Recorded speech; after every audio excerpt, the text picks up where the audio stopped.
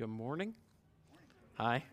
It's the first time I get to preach on a Sunday morning, so be prayerfully considering my words as we go forth. I'm extremely nervous, but as always, as I said on our Thursday night gathering, it's always a pleasure to be standing in the congregation and being able to sing praises to one another as we edify one another in our words and what we say as we sing these praises to God. So it's encouraging to my heart to hear everyone behind me singing instead of standing here and seeing lips move but not necessarily hearing anything. But it's great. So I'm going to begin. Let's start. Let's open up our Bibles to Ephesians 6. We'll start in verse 10, in the whole armor of God. Finally, be strong in the Lord and in the strength of his might. Put on the whole armor of God, that you may be able to stand against the schemes of the devil. For we do not wrestle against flesh and blood, but against the rulers, against the authorities, against the cosmic powers over this present darkness, against the spiritual forces of evil in the heavenly places. Therefore, take up the whole armor of God, that you may be able to withstand in the evil day, and having done all, to stand firm. Stand therefore, having fastened on the belt of truth, and having put on the breastplate of righteousness, and as shoes for your feet, having put on the readiness given by the gospel of peace. In all circumstances, take up the shield of faith, with which you can extinguish all the flaming darts of the evil one. And take the helmet of salvation and the sword of the Spirit, which is the word of God, praying at all times in the Spirit with all prayer and supplication. To that end, keep alert with all perseverance, making supplication for all the saints, and also for me, that words may be given to me in the opening of my mouth boldly to proclaim the mystery of the gospel, for which I am an ambassador in chains, that I may declare it boldly as I ought to speak. Let's pray. Dear Heavenly Father, thank you for your word. Thank you for your gospel of peace, of which you equip your people with to move forward. God, this peace that we give to other people, the peace that has been given to us, we may freely share. God, guard us by our faith. Help us to stand firm and quench the flaming darts that the enemy throws at us. And God, I pray that this time will open the hearts of our people here today, that they may hear your word clearly, not Greg's words, but only your word, that it may encourage them in ways that they ought to go. And I pray this in the name of your beloved Son, Jesus Christ. Amen. So, my mom's here today, so it's pretty cool.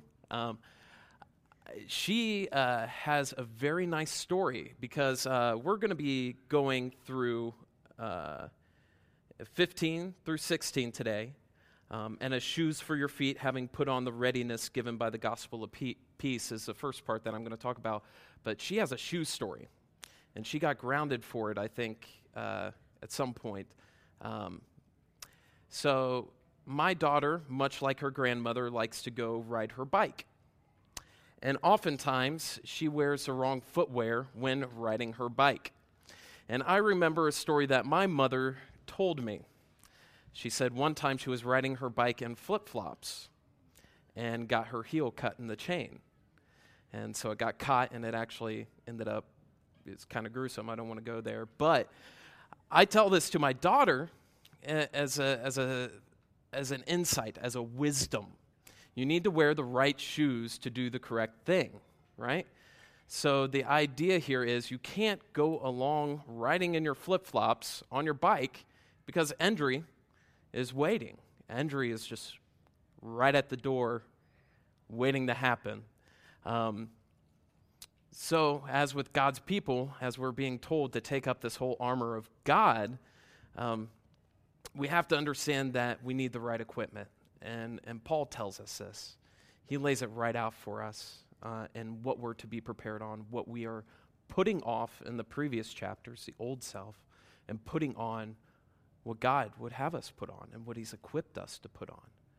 So the first point we're going to get into today is that gospel readiness is a movement in evangelism. Gospel readiness is a movement in evangelism. Paul is writing this section to show an urgency to the current combat we're in. A lot of times we don't realize that we are being opposed by a variety of different forces, spiritual and physical. But he's writing this because we're in combat. So he's using this physical example to represent a spiritual battle that is happening. You could think of a soldier. A soldier does not run into battle without being prepared to fight and equipped with the correct gear to be fit for the battle ahead. You don't run with rubber bands to a gunfight, right? So Paul gives these physical examples and their characteristics to display the characteristics that we should be equipped with in our everyday life in these battles. He does this in a particular order that I find fascinating, but when you take a closer look, it kind of makes sense because they kind of feed off each other. It's just not in their function, but how they're used. So Rusty went over last week the belt. The belt of truth is the first thing that a Christian must put on to wage a battle against the evil one. The next is the breastplate of righteousness. We discovered last week that righteousness can only come from the truth. You have to know and be equipped with the truth to guard the primary organs. So the breastplate guards the primary organs, and this righteousness guards the inner self. The inner being, I guess you could say, as it is, as Paul talks about. So the next equipment that Paul encourages us to take up is shoes. Shoes.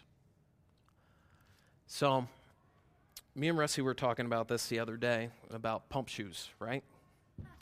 Getting the readiness. You guys remember those from elementary school? Yeah. So you had the little bulb on the front of your shoe. And you go to the playground and you'd be playing like dodgeball or whatever. And you're like, okay, 4 pumps in this one, 4 pumps in that one. And then you're ready to go, right? You put on your shoes, you pump them up, you're ready to go. Then something happens like the air bladder and one of them ends up breaking. So then you're having to constantly pump it back up so you can be ready to go. And I think a lot of times, what we're going to get into is we want to put the wrong shoes on for the wrong thing. And there's only one pair of shoes that God gives us and equips us with. And that's the only thing we need to worry about. But Paul didn't say sandals, because that's the common wear of the people in this time period. They would wear sandals, right? I mean, everyone's seen, the straps, so they're called Jesus sandals. Everyone, they wore sandals in the day. But if you could think about this war aspect, we're going into war. I think if you wore sandals, it'd sound like, Jimmy Buffett, Margaritaville. He, blew out my flip-flop, stepped on a pop-top, type thing. It's the wrong shoe to wear. So the shoes the Roman soldiers wore were so important to them. It was important to them because it's how they moved. He does this for a reason. The gospel in moving, he compares it to shoes and readiness, being ready. So I'm going to describe the Roman soldier shoe for you guys, because this is what Paul was standing at while he was in chains. Okay, he had a sentry, he had a guard guarding him, and he would see this Roman soldier. And there's something very particular about Roman soldier shoes that kind of should spur us on to thinking about how the gospel is a firm foundation in us. They had thick soles, okay? And oftentimes they had metal studs in the bottom of them. Some of the Roman soldiers would actually put nails through the soles of their shoes. The shoe Paul is talking about are not only the shoes that allow you to cross dangerous terrain, so they were like cleats, but when you face the enemy, they were able to keep you secure and stable and have a strong foundation. Think about this. A lot of times, there's this hand-to-hand combat, right? So they're standing in the fields. It could have rained the day before. And the last thing you want to do is fall and have a horse trample over you. And this is the idea. This is a stable, sure foundation that the gospel has and that these Roman soldiers wore.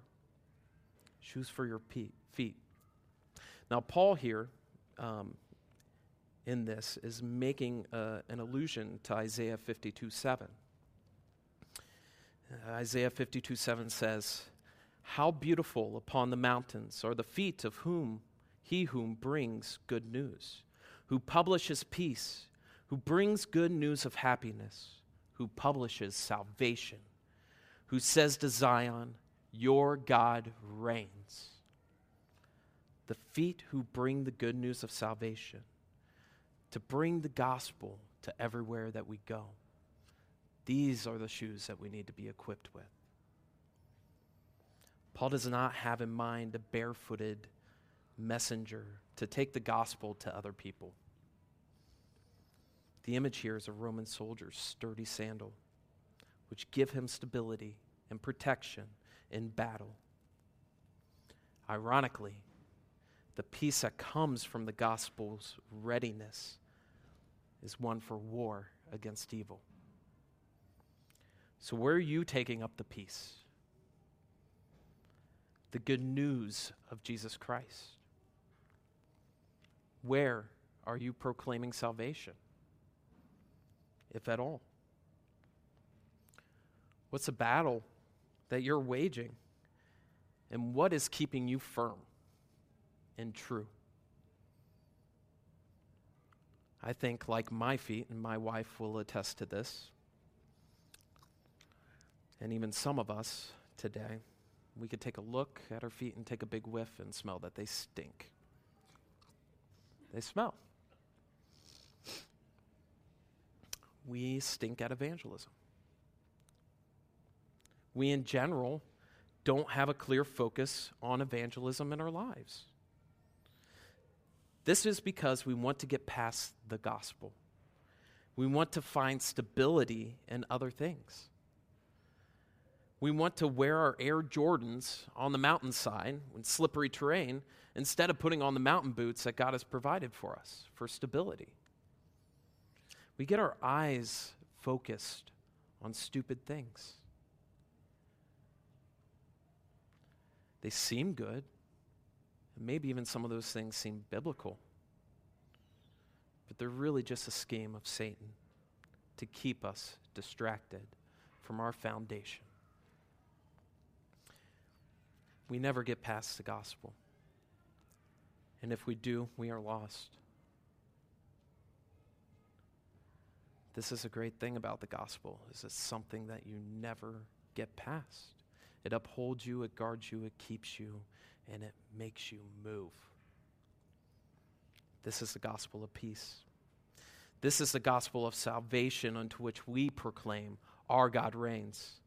The enemy will try to take away the footing we have with everything. But the only thing we have to stand sturdy in is the one thing that keeps us. John Piper said this in one of his evangelism sermons. I want to say just a word about the gospel of peace, the gospel that we have for the world, for our lost dad or sister or neighbor or classmate or colleague or unreached people group.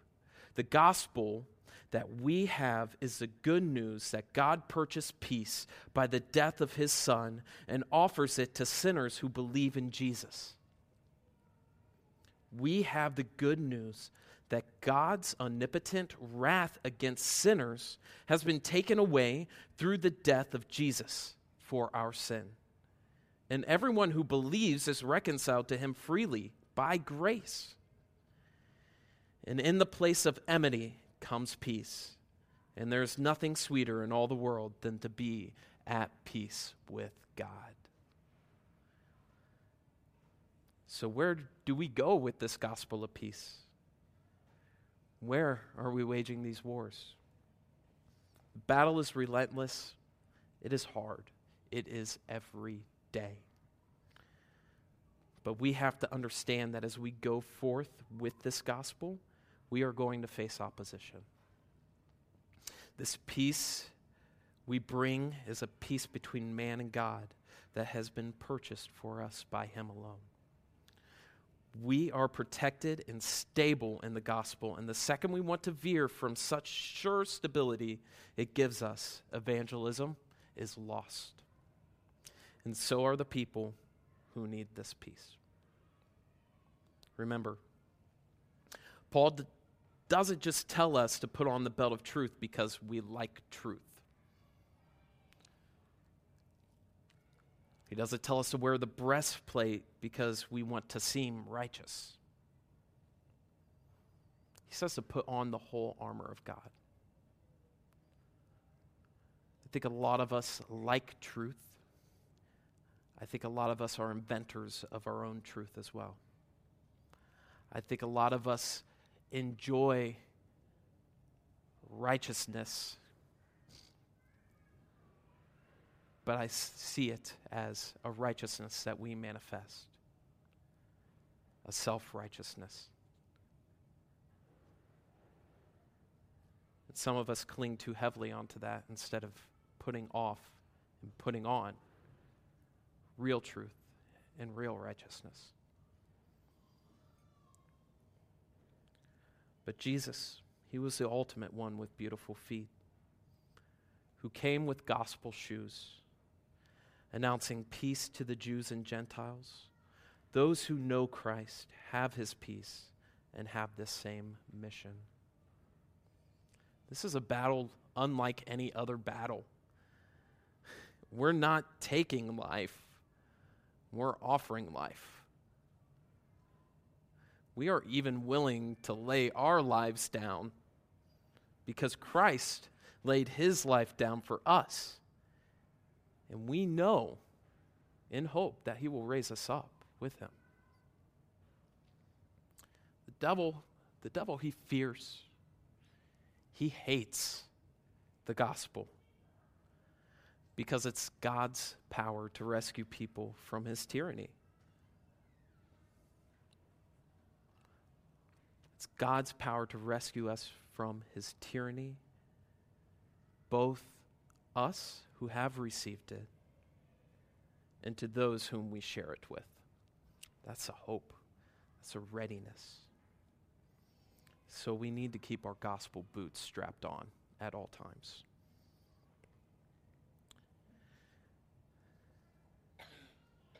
Be ready to take every opportunity to move the gospel into other people's lives. Because we were there. We were dead. And when we bring life, we don't bring death. And death and self-doubt, self-righteousness, false truth are the arrows that the devil gives to us, that he throws at us, that he slings at us. And we have to be agile and be able to move and be protected. And protection comes next. Paul talks about the shield of faith. In all circumstances, take up the shield of faith, with which you can extinguish the flaming darts of the evil one. There are no circumstances where you should not be protecting yourself by faith.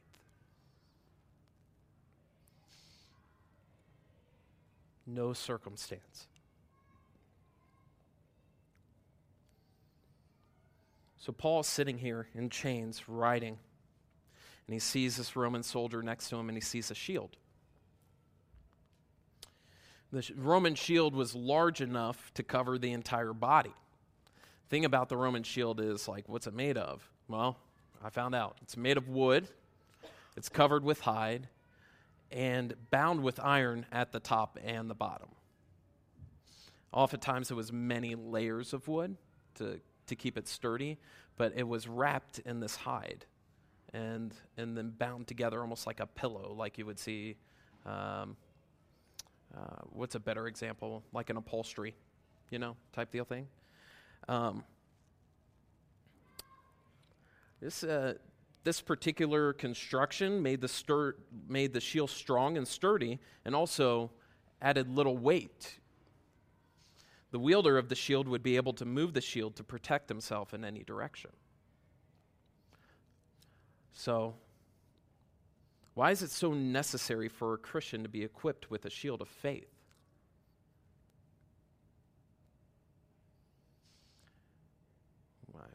We know what faith is, right? Maybe. We should know what faith is from Hebrews 11. I'll read it. Now, faith is the assurance of things hoped for the conviction of things not seen. For by it, the people of old received their commendations. By faith, we understand the universe was created by the word of God, so that what is seen was not made out of things that are visible. Faith, this is something that is not seen, but is seen, right?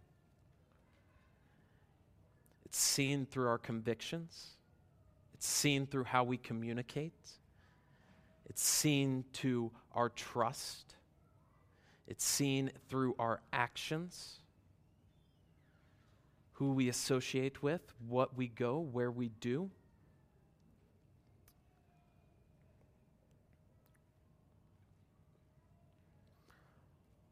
This goes back all the way to treasuring Christ. I use the word abiding. I say abide in Christ, which means to treasure Christ in the hope that is to come. This is all in hope of what is to come. That's what faith is. Faith is seen through our hope. Now, hope, to me, seems to be a little bit more proactive as opposed to defensive, as Paul's making it, the shield of faith. It's protective, but I also see it as proactive. We're moving the shield. We're guarding ourselves. But faith in itself seems like an activity rather than just a passive protection purpose. We're told, you can see it throughout the Old Testament and New Testament, have faith in this. Jesus even says, "O ye of little faith." So does that mean like that determines the size of the shield? Like how much faith you have? You can have a small shield, small amount of faith, a big shield. I don't know. But it is something that we are to possess. Something we are to use. God in himself is a great shield. And we have it when we put on Christ. Believing the promises of God. Living this idea without fear and all humility. We live faith out and are protected by believing and loving what God says about us. And what he says is ours. So take up your shield.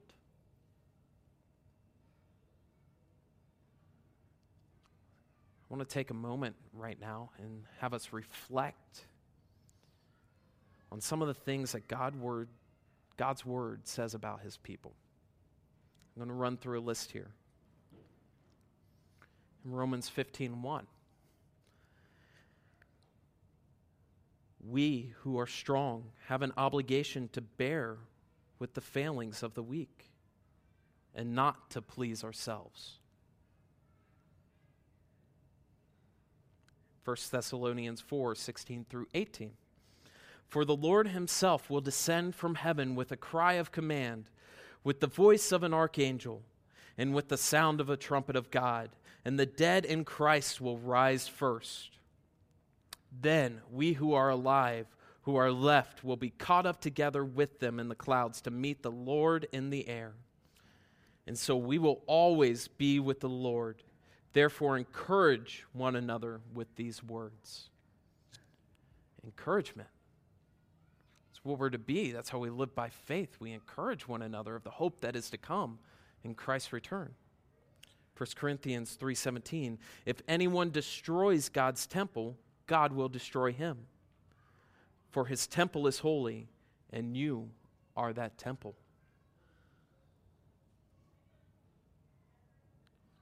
1 Corinthians 3:16, do you know that you are God's temple and that God's Spirit dwells in you?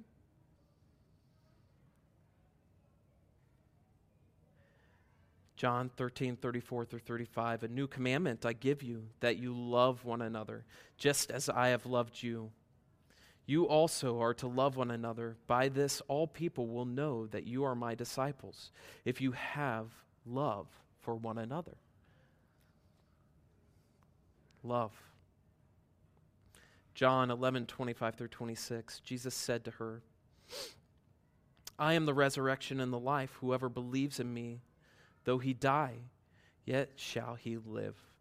And everyone who lives and believes in me shall neither die.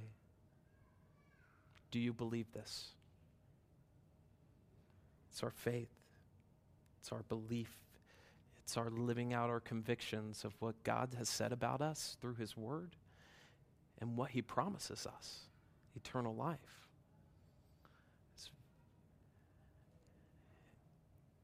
It's really encouraging to see what God has to say about his people. And I think a lot of us, maybe, even when I was reading through this in my heart, a lot of us feel kind of gloomy about it, melancholy. We don't feel like we're living out this faith. We don't feel like we're trusting in God's word, understanding his truth, abiding in his righteousness, taking the gospel and protection by his faith.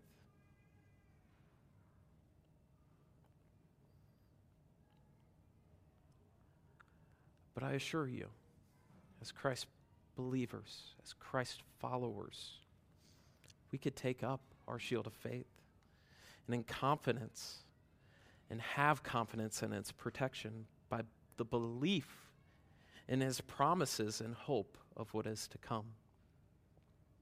Because the evil one is throwing flaming darts.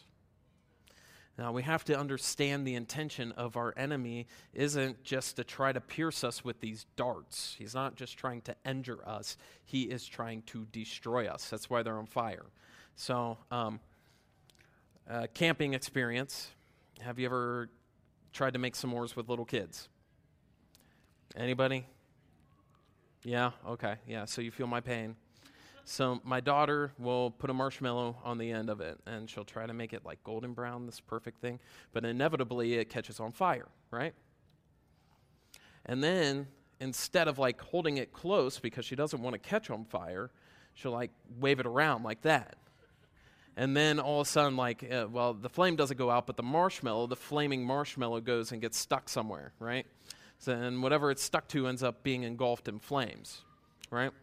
Those are the kind of darts that the devil is throwing at us, at the evil one.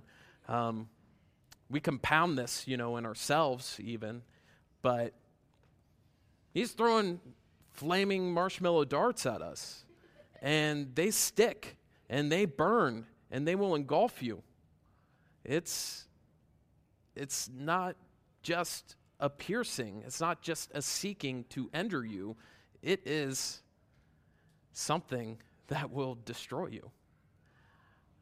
I know I used a really funny analogy to kind of depict that, but it communicates well. It's not just an injuring. It's a total engulf of flames. And we need protection. That's why we have that shield. That's why we have the shield of faith. At first, I think, like, why does Paul use the word extinguish flaming darts, right? Do you like hold the shield up and wait for your shield to catch on fire while the flaming darts are hitting you? No. This is common Roman practice because it had that hide on it. What they would do before they went into battle, they would dip their shield in water. So when the enemy would throw their volleys of arrows that were on fire, they would hit the shield and be extinguished. So no further, injury could come from that. It's a pretty cool idea, but that's what he means by extinguish. That when we have this shield of faith, we're holding up and the darts come flying at us, not only will they not hit us, but they won't engulf the protection that we have. It can't withstand it. So just think about this. Like, if we are using faith, how many darts could be evaded? How many of them could even be deflected? And how many of them could be extinguished in our lives? I think of a lot in my own.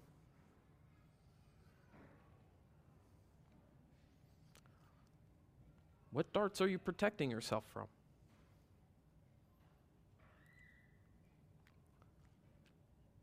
Those darts, if you're unprotected, they will harm you. So we need to live by faith to live in that protection. And faith is the true extinguisher of those flaming darts. Faith provides that perseverance and that hope based on the truth revealed and the convictions lived out. Romans 1:17 says, "For in it the righteousness of God is revealed from faith for faith, as it is written, the righteous shall live by faith." Just like a physical shield, darts may still hit, but they will not be able to injure us. Not injure us how? Maybe thinking, like, how is this invisible, awesome faith shield going to not injure us? Well, I think they can injure us spiritually if unprotected, and they can injure us physically if unprotected. The attacks of Satan cannot pierce a Christian who is living in the assurance of things hoped for. And this faith we have will allow us to take refuge in God, for He Himself is our shield. It is in faith we flee to refuge for Him.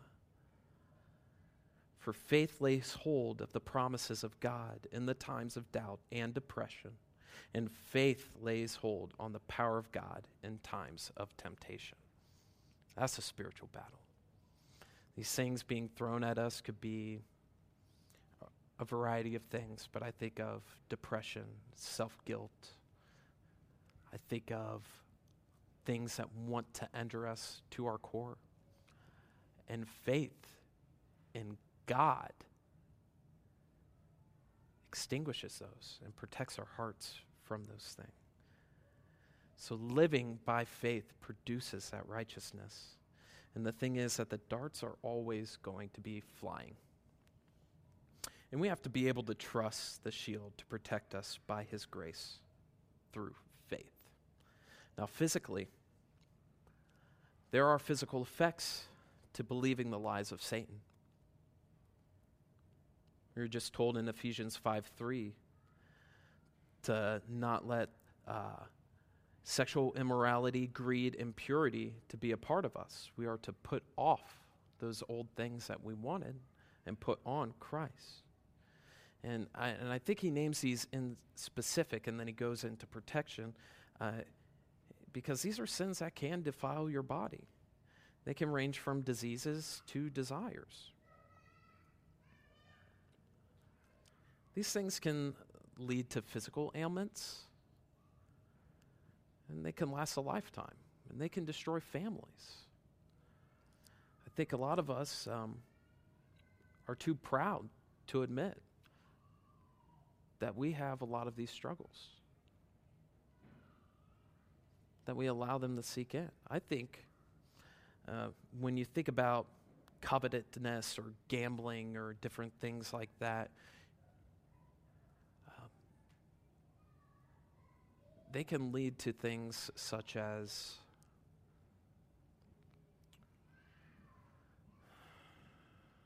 a lust, a want, and even in some cases an addiction. And I think that our problem tends to be that we're addicted to our self-righteousness. We want to be this proper, prim, church-going people. And we're missing the point a lot of times, especially when it comes to evangelism and living by faith. We all have struggles. We all have things that we deal with. And I think a lot of times we can err on the self-righteous end of the spectrum. Myself, probably one of the foremost in cases, for sure.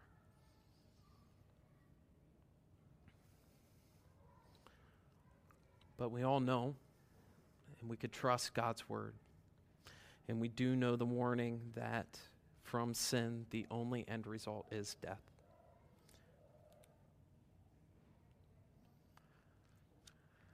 Death is the end for these seemingly desirable pleasures that are no pleasures at all. But God, He has been gracious in all of our circumstances, right? We're here today. We're in His house, praising Him with one another in community. There's no more beautiful picture than that of His bride coming together. And He has withheld the fullest extent to our beliefs in the lies of Satan. We have faith to protect us spiritually and physically. Faith acted upon the Word of God and applying that, acted upon the grace of Christ and improving that, quenches these darts of temptation. And we have the perfect figure of faith, right? His name is Jesus. And Jesus did this. He lived by faith perfectly, right? So Christ, I would say, is the pioneer of faith, of our faith. To have full atonement made for us, Christ has to be fully man and fully God to withstand the wrath that was poured out on Him for His elect. Christ was fully obedient to the Spirit to the point of death. And this is seen even when Jesus foretells His death in Matthew 16. For that time, Jesus began to show His disciples that He must go to Jerusalem and suffer many things from the elders and chief priests and scribes and be killed, and on the third day be raised. And Peter took Him aside and began to rebuke Him, saying, "Far be it from you, Lord, this shall never happen to you."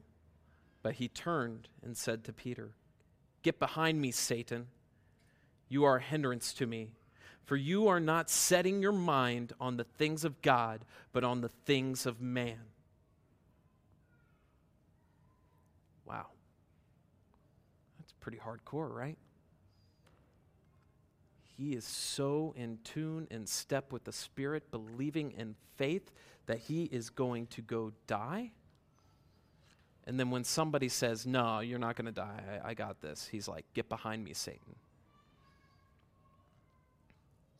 You are a hindrance.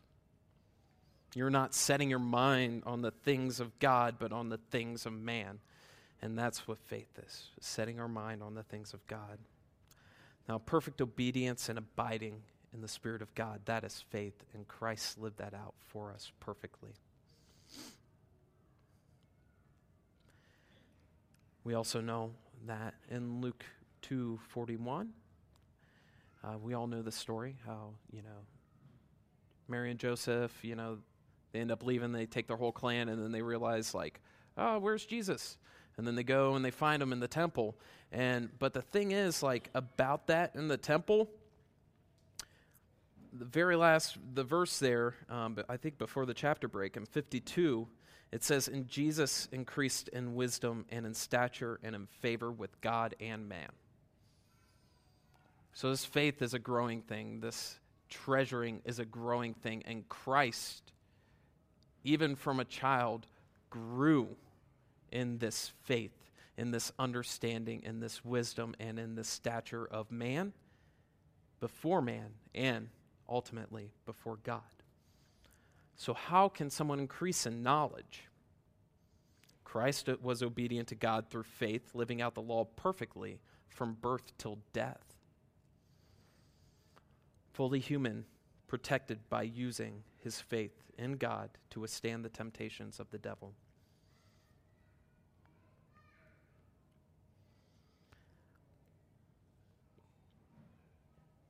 Jesus' faith protected him from the darts of the devil when he was being tempted in the wilderness. How are you growing in knowledge of the Word?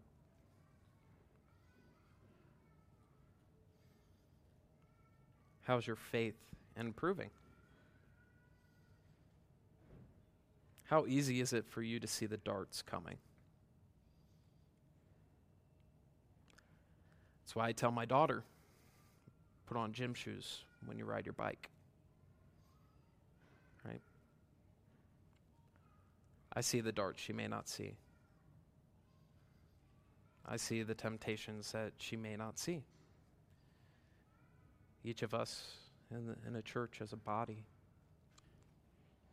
we see darts. What do?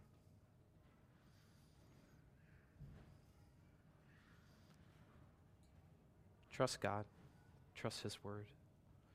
Grow in knowledge and righteousness and love. And live by faith in everything. So I give you this encouragement. Take the gospel to all places and know that you're protected. Because our duty is to take up and put on the whole armor of God and then stand our ground and withstand our enemies. Right? We do this together. Really is a beautiful picture. So, let's pray. Dear Heavenly Father, thank you. Thank you for Jesus. Thank you for giving us our faith in your gospel, the gospel that we get to proclaim every day with our words, with our actions. God, give us the feet that move. Give us the feet that cross treacherous terrain, that we may see the people who need your life and give it to them. Change their hearts, Lord. Give us strength and encouragement. Protect us by your faith. And help us to, as a community, as Renovation Church, live in pulling up the whole armor of God, putting it on and putting off our old selves. Get to the hearts of your people. And I pray this in the name of your Son, Jesus. Amen.